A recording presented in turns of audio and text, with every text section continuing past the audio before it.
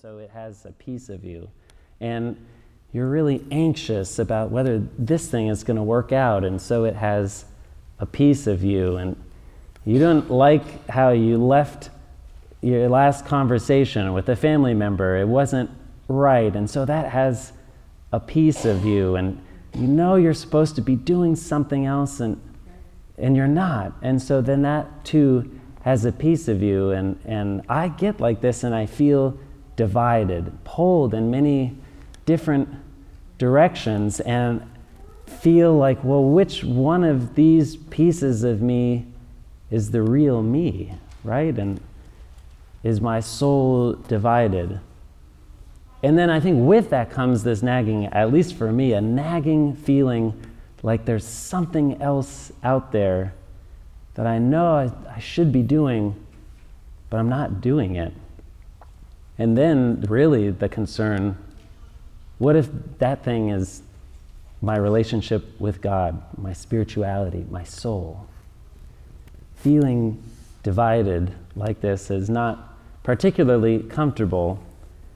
But then I come to Ash Wednesday service, and every year there's this word that Jesus uses, and it like cuts right to the bone of how I feel. Hypocrites. I don't really like that Jesus says that. And every time I hear it, I feel like it's an accusation of me, because I feel like a hypocrite, pulled in many different directions. Said I would do that, but I didn't. Said I believe in this, but my whole heart is not in it. And when Jesus gives this conviction of hypocrites, it hits home for me. And that's when I know I need Lent. Jesus seems to be using it here, specifically talking about people who put on a public face of being very faithful to God, doing important works of service for their righteousness, but on the inside are hollow. They're doing it for the praise. They're not actually doing it for God. That's the use of hypocrite that Jesus is using today. But when I hear it even more broadly than that, to just talk about any experience or situation in our lives where we're kind of both in one place and in another, where we say one thing and we do another, or we believe one thing but we don't act like it, or we believe another thing at the same time. Do you have things like that where you believe something or you want something, but at the same time you want like the exact opposite of that thing too? I say it's very important to do something, to act out your values, but then because of fear or other things or selfishness, you don't act them out, right? It might come in our relationships with ourselves, our relationships with others, our relationship with God. I was thinking when the social network, the Facebook, that's what it was called back then, the Facebook, when it first started, you had an opportunity, I assume it's still like this, where you could declare your relationship status, meaning like your romantic partner relationship. And you could say that you were single, that was your relationship status. You could say that you were married. You could say that you were in a relationship. But there was this catch-all category that always interested me. I always found it funny. Do you remember, does anyone know what it is? It's complicated. And I think everyone knows immediately what that means. There's no definition of it, right? But when you say that you're in a relationship, but it's complicated, I think a lot of people can relate to that. I don't think it's actually one type of relationship. It's more a stage between relationships where you're not fully this, but you're not fully that either. It's just complicated. And I would say that this describes my relationships in many ways, or my hypocrisy, you could say. I believe in God, and I love God with some of my heart, some of the time, but I couldn't say that I love God with all of my heart all the time. I also wouldn't say that I've rejected God or I've broken up with God, but I couldn't say that I'm in full relationship with God either. It's complicated, right? Or my relationship with my neighbors and the world around me. I have a call from Jesus to serve my neighbors, to put them first, to love them as myself. And I do try a lot of the time to serve my neighbors, but I could not say that I serve all my neighbors all the time. So I have not rejected my neighbors or tried to cut myself off from the world, but I also could not say that I'm in full loving relationship with all my neighbors either. It's complicated. Even maybe with myself. I know God loves me. I know that God seems to think that I'm valuable and worthy enough, but sometimes I have doubts, and sometimes I feel like, well, I'm not good enough at this, but I don't hate myself, but I couldn't say that I see myself the same way God does either. It's complicated.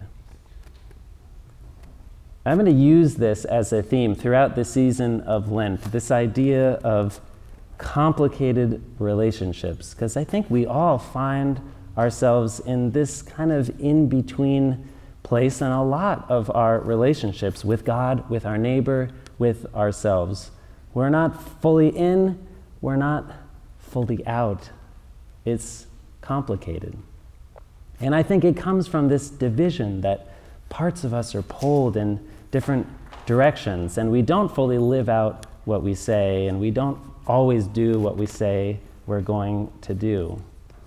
I need Lent because of these complicated relationships, because of this division, this lack of wholeness.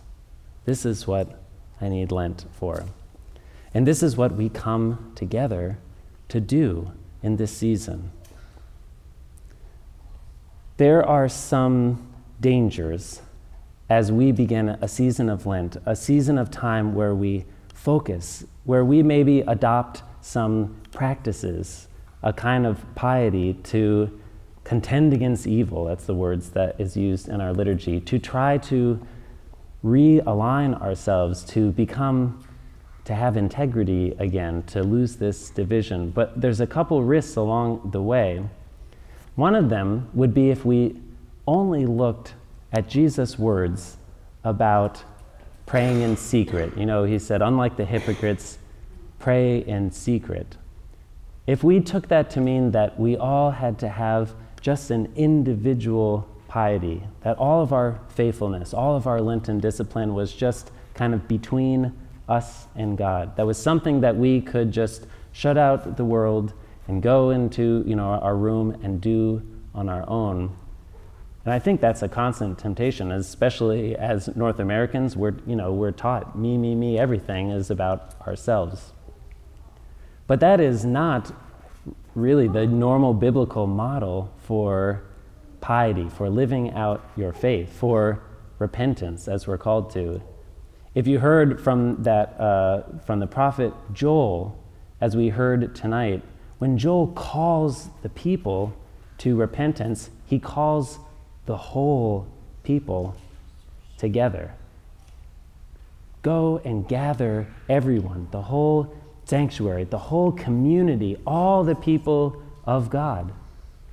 And in case you were still wondering, well, yeah, but who is all? What does that really mean? Joel says that means everyone. Go out and get the aged. Go out and get the children. Go out and get the babies. Go out and get people who are busy. Go out and get everyone, because salvation, this process of fixing, righting the wrongs needs everyone. It cannot be done on our own. There really is no salvation that is not connected to the people of God. But we could also veer too far in the other direction and believe that our salvation, our faith, is just dependent on whatever the group decides, or what the experts decide, or just to say, well, we'll leave it up to clergy to know the right way to be faithful. Or we'll leave it up to our politicians to fix the world's problems and bring salvation. And if they don't do it well, then it wasn't our fault because they were in charge. See, we could unload our responsibility to faithfulness to others and not leave any for ourselves. And then we veered too far in the other direction as well. Our call to faithfulness is a call to us as parts of a whole. Not just to the part and not just to the whole, but the call is to us as parts of the whole, where we as individuals fit into the whole people of God. And so when we hear this call to repentance, there's different images we can use for the idea of repentance. One of the good ones I've used many times in the past is the literal Greek definition of repentance. Metanoia means to kind of turn yourself again to the right direction, the right orientation, right? To get yourself in alignment. And that's a very good definition. But I want to draw from what Joel is talking about for the idea of repentance being a gathering. Repentance meaning getting all the parts that are scattered, all the parts that are divided, all the people who are pushed out, people that Jesus has called us to love and to care for that we ignore, and all the parts of ourselves that are divided and pulled in different directions, and to assemble them all together, to kind of bring everything back to God. It's kind of a repentance that's kind of like a family meeting. Have you ever had to call a family meeting?